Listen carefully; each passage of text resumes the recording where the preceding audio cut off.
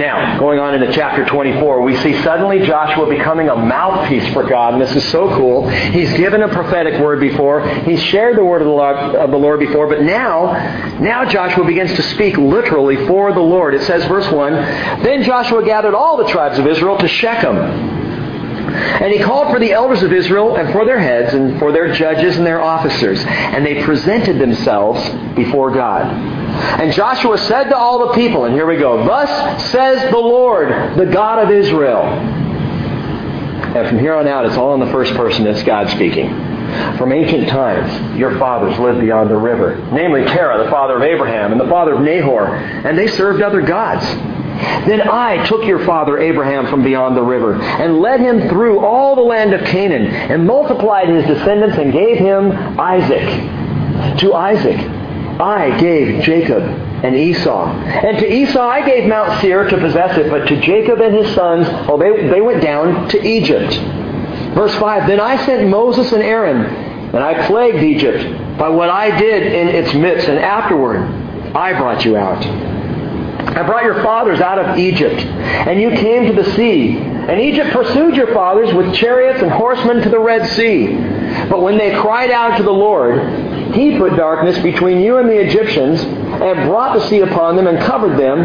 And your own eyes saw what I did in Egypt. And you lived in the wilderness for a long time. Then I brought you into the land of the Amorites. By the way, the end of verse 7, he says, You lived in the wilderness for a long time. That's all the Lord says to remind them of their 40 years.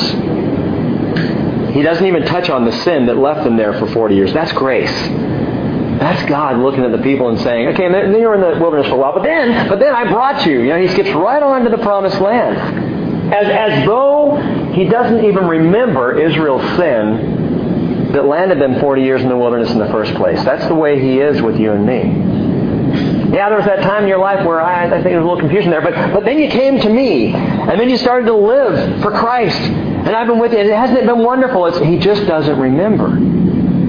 I love that about the Father. He has a real bad memory when it comes to my sin once I have come to Christ Jesus.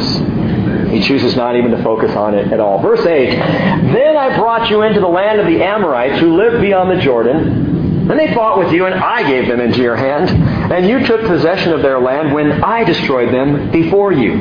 Then Balak the son of Zippor, king of Moab, arose and fought against Israel. And he sent and summoned Balaam the son of Beor to curse you, but I was not willing to listen to Balaam, so he had to bless you. And I delivered you from his hand. And you crossed the Jordan and came to Jericho. And the citizens of Jericho fought against you, and the Amorite, the Perizzite, the Canaanite, the Hittite, the Girgashite, the Hivite, the Jebusite. Thus I gave them into your hand. Verse 12, And I sent, and this is interesting, I sent the hornet before you. And it drove out the two kings of the Amorites from before you, but not by your sword or by your bow. Number 5 in our vistas here, in our list, God's examination. He is examining all that has happened to Israel from their very beginning, from the first call of Abraham and Ur of the Chaldees, to Abraham coming into the land, to the people then going down in Egypt, back up out of Egypt, all of it. God covers it in a nutshell. It's a great history of Israel right there. God examines what happens, but in this examination, it happens through the lens of His sovereignty. Notice how many times, and I highlighted it in my Bible just so I could see it, every time He says, I. It's all about what the Lord did. It's all about what He intentioned to do, what He purposed to do by His gracious will. And He does it in amazing grace. And speaking of grace, look at verse 13.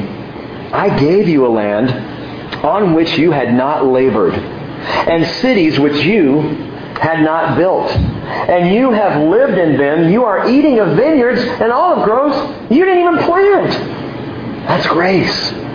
Unmerited, undeserved, unearned favor. I brought you into this land, and you can't even claim the buildings you're living in. You can't claim the vineyards that you're drawing fruit off of. I gave it to you. It was all here for you. You can't even take credit for that. Ran across this verse. I'd heard it before, but it really impacted this week. John chapter 1, verse 16. It says, For of His fullness we have all received, listen to this, grace upon grace. Grace upon grace. You know what that means? That means when you get to the end of the first batch of grace, before it runs out, there's more. There's a whole new batch. And when you get to the end of that batch of grace, there's a whole new... You cannot exhaust the grace of God. From His fullness, grace upon grace upon grace. Lord, I sinned today. Grace. Lord, I messed up again. Grace. Lord, I'm such a sinner. Grace, grace, grace. And He's trying to help us get it. Yes, confess your sins, but stop wallowing in them. Stop beating yourself up and saying, I'm such a sinner. You are a sinner. Okay, I get it. But I also have grace for you. Come take it. Grace upon grace. And it has nothing to do with you and with me. I gave you a land on which you did not labor. And that's the way it is in the Christian life. We are covered with a blood that we did not shed. The sweat and the tears of another, Jesus Christ. And think about it this way. We did not receive the gifts of the Spirit because we earned them. The gifts of the Spirit, they're not the rewards of the Spirit. And that is so important to understand. I think right there's a serious problem in Christianity. We get so excited about our spiritual gifts and our empowerment that we begin to think that somehow we had something to do with even receiving those. And we didn't. Because they're called gifts. This is important, gang. I want you to think about when you were a kid and you got a gift at Christmas time. Now, I don't know about you, but this is what I did. A little confession from Pastor Rick here. I would get a gift and I would go compare it to my friends' gifts. And if my gift was a little bit better, I was cooler than they were. I remember our friend got the Evel Knievel stunt cycle. Well, I got the Evel Knievel stunt cycle with the big rig that Evel Knievel could jump over. So, I was better than my friend was. Now, if he had gotten the Evel Knievel stunt cycle with the big rig and the extra ramp, he would have been better. But he didn't. He just got Evel Knievel. What I'm saying here is it's absolutely ridiculous for you and I to be proud of our spiritual gifts as if they mean we are more righteous than someone else. They're gifts. They are not rewards. Well, the rewards of the Spirit are blah, blah, blah, blah. No, the gifts of the Spirit, which He freely gives us. So we've got grace upon grace, and then we have gift upon gift, and it's all from the Lord, and none of it's from us. So that all we can really do is say, praise God, hallelujah, it's all from Him. Going on, verse 14. Tells us, now therefore, Joshua says, fear the Lord and serve Him in sincerity and in truth. And put away the gods which your fathers served beyond the river and in Egypt, and serve the Lord. If it's disagreeable in your sight to serve the Lord, choose for yourselves today whom you will serve. Whether the gods which your fathers served, which were beyond the river, or the gods of the Amorites in whose land you are living. But as for me and my house, we will serve the Lord. This is number 5. Where's that 6? That's number 6. Joshua's exclamation. Now he's getting down to it. And by the way, it's not the exclamation point of Joshua's last sermon. This is the exclamation point of Joshua's life. This is what it all comes down to for Joshua. Hey, you serve whoever you want to, but as for me and my household, we will serve the Lord. That's my heart. That is my exclamation. That's the sum total of where Joshua has landed after 110 years. Now, we're going to talk about this a little bit more on Sunday, just those couple of verses, so I'm going to move on tonight, but I just want to ask you this question. How about you? As for you and your house, who are you going to serve? Joshua would say, choose tonight. Make a decision. And stand on that decision. The Bible ends in Revelation chapter 22 with a very interesting statement. In fact, I want to read it to you. Revelation 22.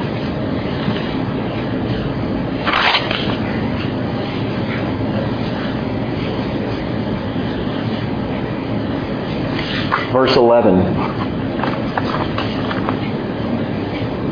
Jesus says, let the one who does wrong still be wrong.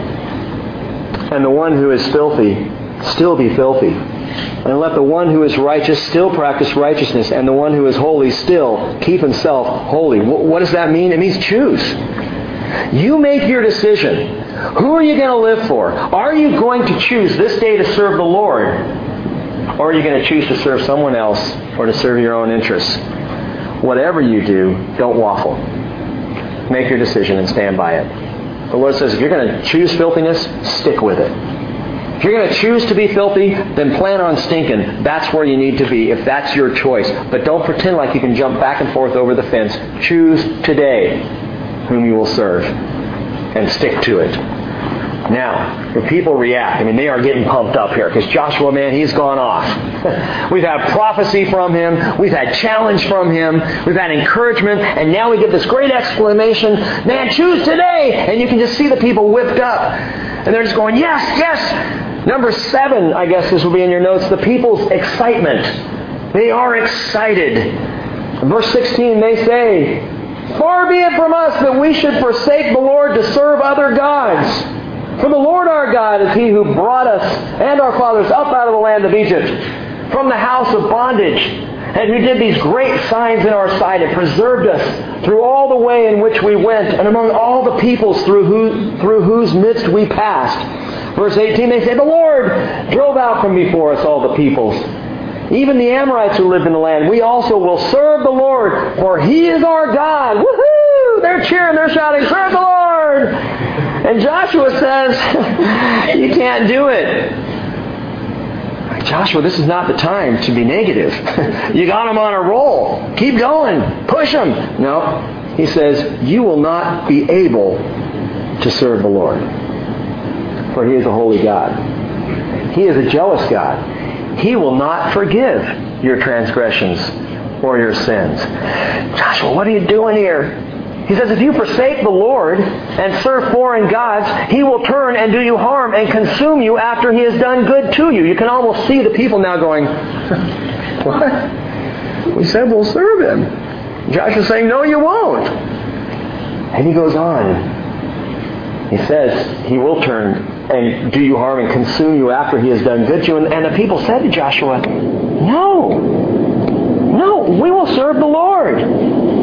And Joshua said to the people, you are witnesses against yourselves that you have chosen for yourselves the Lord to serve Him. And they said, we are witnesses.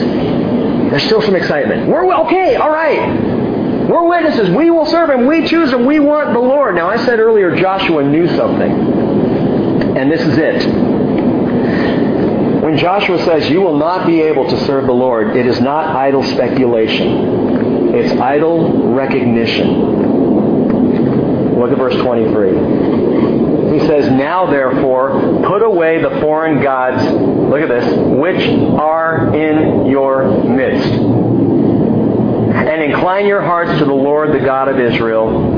And the people said to Joshua, we will serve the Lord our God, and we will obey His voice. Joshua says, put away the gods which are in your midst. They had been in the land 30 years. And in 30 short years, they already have houses and villages filled with idols. And Joshua knows this. Joshua hasn't even died yet. And as he's giving this great farewell address, and he makes this statement, you will not be able to serve the Lord. He's not just being Mr. Negative. He's not being a killjoy here. He's saying, you're telling me you want to serve the Lord, and I know half of you are going to go home and look at your idols this afternoon. I know half of you are going to bow down to your idols that are sitting in your homes. Oh, we don't worship those, Joshua. They're just spoils from the battle against the ites as we fought our way through the land. Those gold and silver idols, they just look good on the mantle. They're just kind of nice on the desk. I love that big one in the corner, but I don't worship it. Joshua says, you will not be able to serve the Lord as long as one of those remain in your house. In fact, ultimately, it's idol worship that would bring Israel down. It's idol worship that will cause Israel to perish quickly off the land. They will be there a short 400 to 500 years, and they will lose everything that the Lord gave them because of idol worship.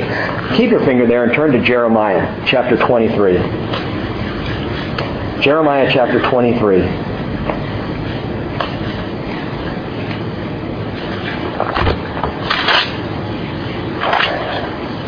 Now I know when we talk about this issue of idol worship, we kind of think, well, that was then and this is now, and we're not idolatrous. And I know that you probably have heard at some point in your life a sermon about all the idols that we do worship, like our television sets and our cars and our homes and all that, blah, blah, blah. The materialism, that's our idol. I want you to listen closely to this. Jeremiah chapter 23, verse 25. The Lord is speaking, and He's telling the people, He says, I have heard what the prophets have said, who prophesy falsely in my name, saying, I had a dream, I had a dream. How long? Is there anything in the hearts of the prophets who prophesy falsehood, even these prophets of the deception of their own heart, who intend to make my people forget my name by their dreams which they relate to one another, just as their fathers forgot my name because of Baal. The prophet who has a dream may relate his dream, but let him who has my word speak my word in truth. What does straw have in common with grain, declares the Lord? Is not my word like fire, declares the Lord, and like a hammer which shatters a rock? Therefore, behold, I am against the prophets, declares the Lord, who steal my words from each other. Behold, I am against the prophets, declare the Lord, who use their tongues and declare, the Lord declares. Now this ties in with another verse, and it's Ezekiel 14. I'm just going to read this to you, and you can jot it down and check this out. But there was something going on in Israel that was problematic. And it was the connection between false prophecy and idol worship. And this is the connection. Listen real closely to this. Ezekiel 14, verse 4. Thus says the Lord God, any man of the house of Israel who sets up his idols in his heart, puts right before his face the stumbling block of his sin, and then comes to the prophet, I, the Lord, will be brought to give him an answer in the matter in view of the multitude of his idols. This is one where you got to read it a few times and process it. I will come. If a guy has idols set up in his heart and he goes to the false prophet and says, I want to know something, guess what's going to happen? He's going to think he's listening to me, but he is truly going to be listening to his idols. If you have idols set up in your heart and you seek the Lord, you're going to listen to the idol and you're going to think it's the Lord. This should frighten. Someone says, I have a peace about my decision to leave my wife. Or someone says, you know what? I don't care what the Word says. I just feel right about this in my heart. Or someone says, look, regardless of what you think, the Lord has approved of my lifestyle. And what it is people have idols set up in their minds, and they think when they go to the Lord that they're hearing from the Lord, and they're not. They're hearing from their idols. They're hearing from the deceitfulness of their own hearts. People who would stand up and say, regardless of whether or not the Bible agrees, I'm listening to the Lord. Now, I got to tell you guys something. I get really nervous, and I know part of it is just my old conservatism. And I'm talking spiritually. But I get really nervous when we talk about it. And Larry, we've talked about this a little bit. Not calling you out, by the way. Larry's got this dialed down. This is good stuff. But I get nervous when I hear people talking about two versions of the Word. There's the Rhema, the Greek word for the spoken word in the New Testament. And there's the Logos, the Greek word for the written word in the New Testament. Here's where I get nervous. If the Rhema, the spoken word, God speaking to you, specifically and personally, if it isn't lining up 100% with the written word, it is not the Word of God. If you can't open the Bible and compare what you are hearing from the Lord and know for certain that what's in here is what's coming from Him, it's not from the Lord. And yet in Christianity, there is a buzz about the Rhema. right now. Well, God told me. Well, the Lord said. Well, thus saith the Lord. And gang, that's all well and good. But if it's not comparable to Scripture, it is not the word of the Lord. It is the work of the deceit of the heart. And it's probably the idols in a person's life. I want so badly for it to be this way. And so that's what I listen to instead of truly listening to the Word, Rhema and Logos together, the Word of the Lord. That is absolutely clear. This is why we're teaching through the Bible at the Bridge. This is why when you show up here on a Wednesday night, you can be guaranteed there's going to be a lot of verses up there and a lot of chapters down here. Because we want to know God's Word as it's written and spoken. We've got to have something to compare. If we're just going off the spoken Word, we're in deep trouble, gang.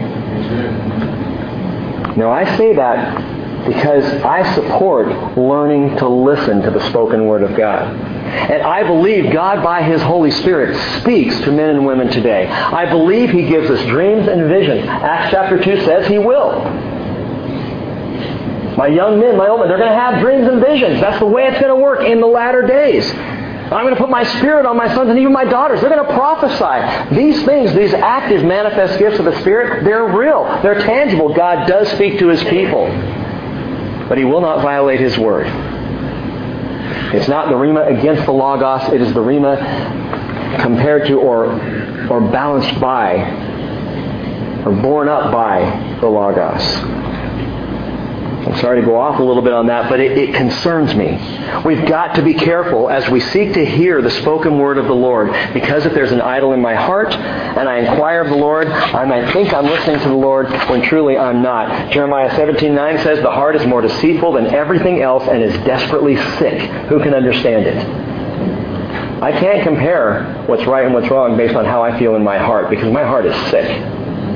But His Word is perfect and endures forever, Psalm 19 tells us. And so I can run to His Word. And if it feels good in my heart, and I run to His Word, and His Word shores it up, His Word says, yes, that's right, then hallelujah, I was right. My heart got it. But if my heart is off from where the Word is, I'm wrong. And I got to readjust what's inside of me to what God is truly saying. Bottom line, I cannot hear the Lord when I'm listening to idols. It's not just about statues, gang. It's about compromise and passions and lust and desires and anything that is not of the Lord, which is why John, in the last of his little letters, 1 John chapter 5, verse 21, he says, little children, guard yourselves from idols. Guard against idols. It's easy to get whipped up into excitement like the people do, saying, yes, I'll do whatever the Lord asks me, but if my life is compromised by other voices, I'm going to have a hard time hearing from the Lord. One more thing here, and we'll get back to this and finish up. John chapter 10. John chapter 10. In verse 1, Jesus says, truly I say to you, he who does not enter by the door in the fold of the sheep, but climbs up some other way, he is a thief and a robber. But he who enters by the door is a shepherd of the sheep. To him the doorkeeper opens, and the sheep hear his voice. And he calls out his own sheep by name, and he leads them out. And when he puts forth all his own, he goes ahead of them, and the sheep follow him because they know his voice. The stranger they simply will not follow, but will flee from him because they do not know the voice of strangers. I like that. To listen to the Lord so much that I don't even... A stranger starts to speak, and I'm taken off. Because I don't understand. I don't relate to, I don't get the voice of the strangers. I only hear the voice of the Lord. And Jesus goes on to say, he says down in verse 16, he says, I have other sheep which are not of this fold. He's speaking of Israel. This fold. I have other sheep that are not of the fold of Israel. I've got others. It's you and me. And he says, I must bring them also, for they will hear my voice, and they will become one flock with one shepherd. Last night at our elders meeting, this is just great. We were talking about shepherding and this whole idea of shepherding and being shepherds. And one of our elders, okay, it was Tom, said, he said, you know, when I think about this, he said, we were just praying about this, and he said, I get this picture. He said, I don't know if I'm comfortable with the idea of me being a shepherd, because Jesus is our shepherd. But I get this picture of us being among all the sheep, and the only difference between me and in a shepherding or a leadership or an elder position and the other sheep is I got a bell around my neck.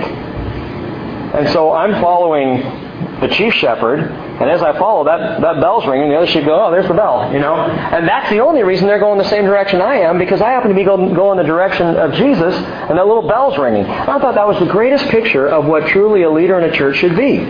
Someone who's got a little bell around his neck, and he's following Jesus. And so you follow because you hear the bell ringing, and you look up and you see Jesus is right there. And I've shared with you before, when it comes to leadership at the bridge, if the shepherds, or better yet, the sheep with the little bells around their neck, if they're not following the shepherd, you don't follow the leaders. It's as simple as that. The number one responsibility of a shepherd at the Bridge Christian Fellowship is to keep their eyes on Jesus.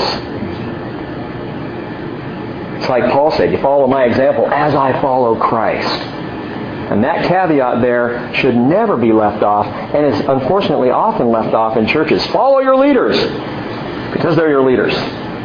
No. Follow your leaders if they're following Christ, and you hear the little bell tinkling. Or ringing, maybe is a better word. Let's finish this.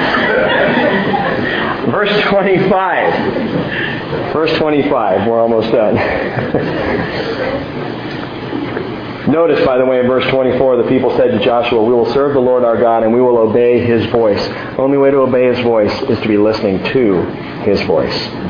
Verse 25, so Joshua made a covenant with the people that day and made for them a statute and an ordinance in Shechem. And Joshua wrote these words in the book of the law, and he took a large stone and set it up there under the oak that was by the sanctuary of the Lord. And Joshua said to all the people, behold, this stone shall be for a witness against us. For it has heard all the words of the Lord which He spoke to us. Thus it shall be for a witness against you, so that you do not deny your God. And then Joshua dismissed the people, each to his inheritance. That's so interesting to me. Now, I could just be out on a limb a little bit here, but I caught something, and I don't know if you caught it reading through that. He said, this stone's going to be a witness. What did Jesus say about the stones?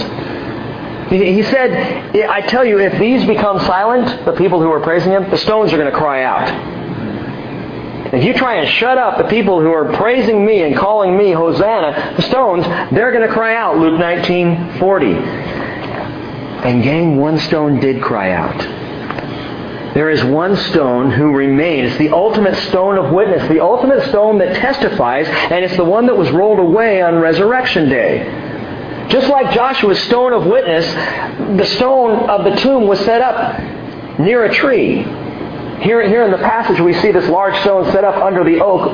This stone was set up at the tomb of Joseph of Arimathea, very near a tree. The tree of Calvary, the cross where Jesus was crucified. In fact, Golgotha, Skull Hill, was located outside the Damascus Gate. You can see it today, Golgotha, and it is on a hillside that houses a garden. And it did back in that day, John 19:41. In the place where He was crucified, there was a garden. And in the garden, a new tomb in which no one had yet been laid. And this verse, this John 19:41, that there was a garden by the place where He was crucified, where the tomb was, first started some people in the mid-1800s to thinking. The Church of the Holy Sepulchre, number one, is inside the city. And the Bible says He was crucified outside the city. And the Church of the Holy Sepulchre is not near Skull Hill. Skull Hill was over there. And the Church of the Holy Sepulchre is not in a garden. But there's a garden over here. And in 1850, there were some men. General Charles Gordon was one of the famous ones. A contemporary of his, a man named Conrad Schick. They began to really look at Jerusalem and figured out that there is a place there on Skull Hill. There was a garden area. And they began to dig and to look and discovered a tomb. It's called the Garden Tomb today. It's the one that I visit when we go to Jerusalem, because the Church of the Holy Sepulchre. I like to visit the Garden Tomb. I'm not going to say anything else about it. But that tomb there, it's an interesting spot because it's right there at the bottom of the hill, and John says that's where Jesus was buried. They took Him down off the cross. They went right down the hill to the garden, and there was the tomb. And they put Him in the tomb. The stone This large witness stone set up near the tree. Is it a picture? I don't know, but it sure does remind me of the stone that is the true witness. And here's the great thing about this witness. You can't find him anywhere.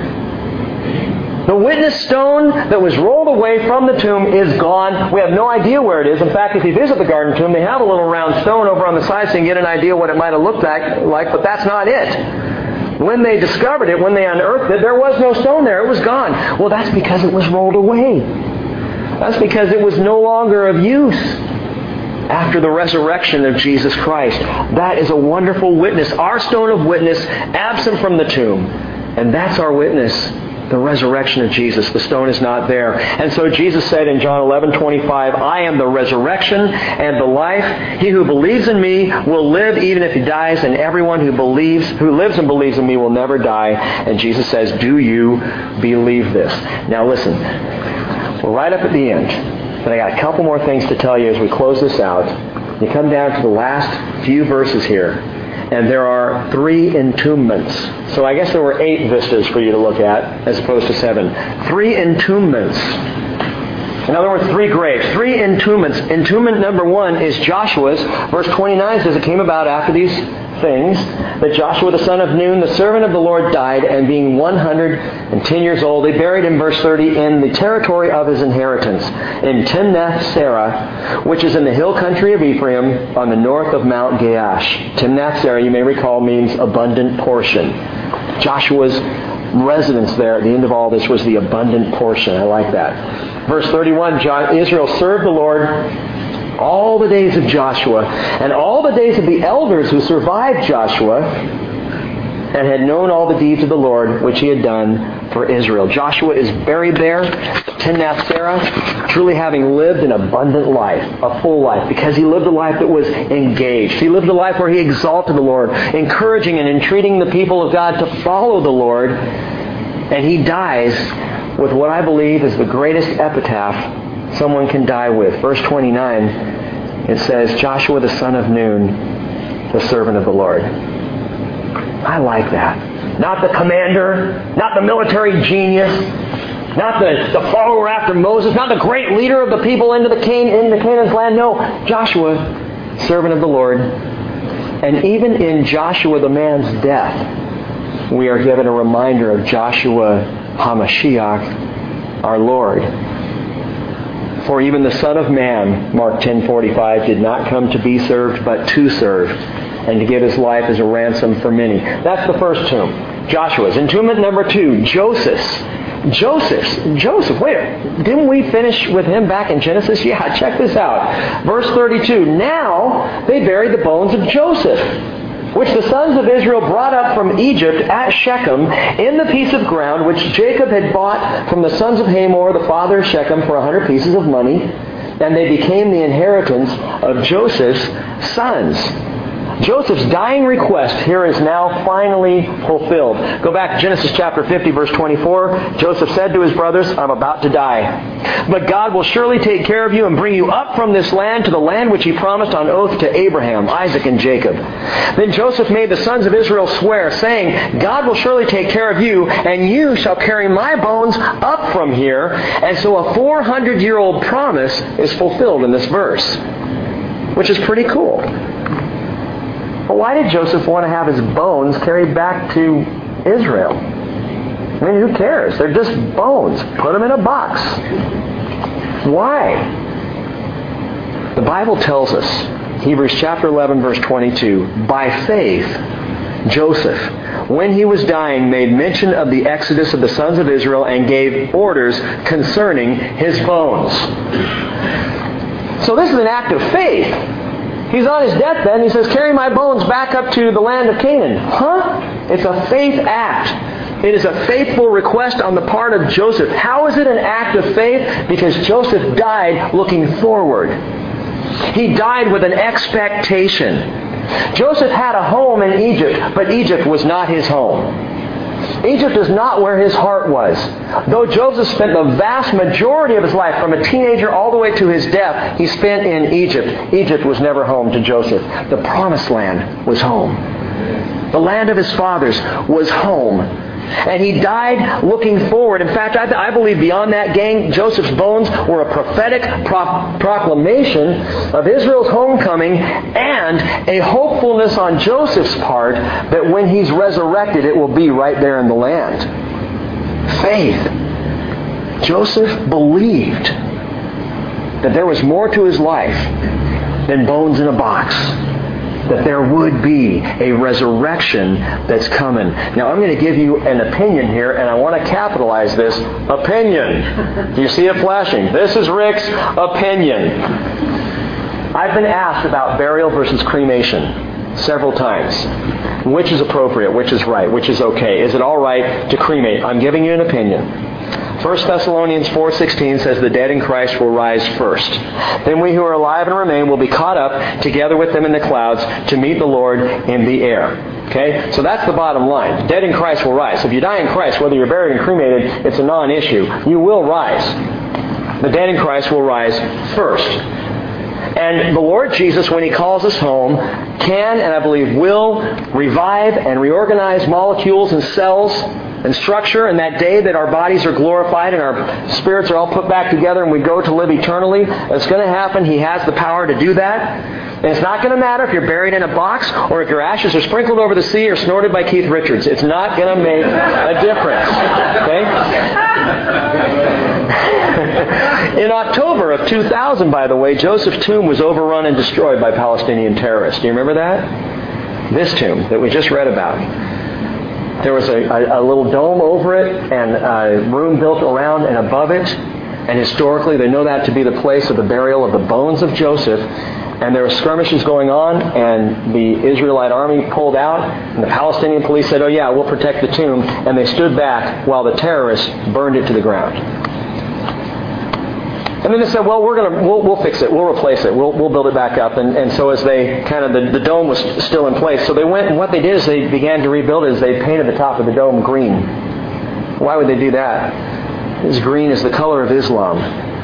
And their intention is to build a mosque over the bones of Joseph. Let me tell you something.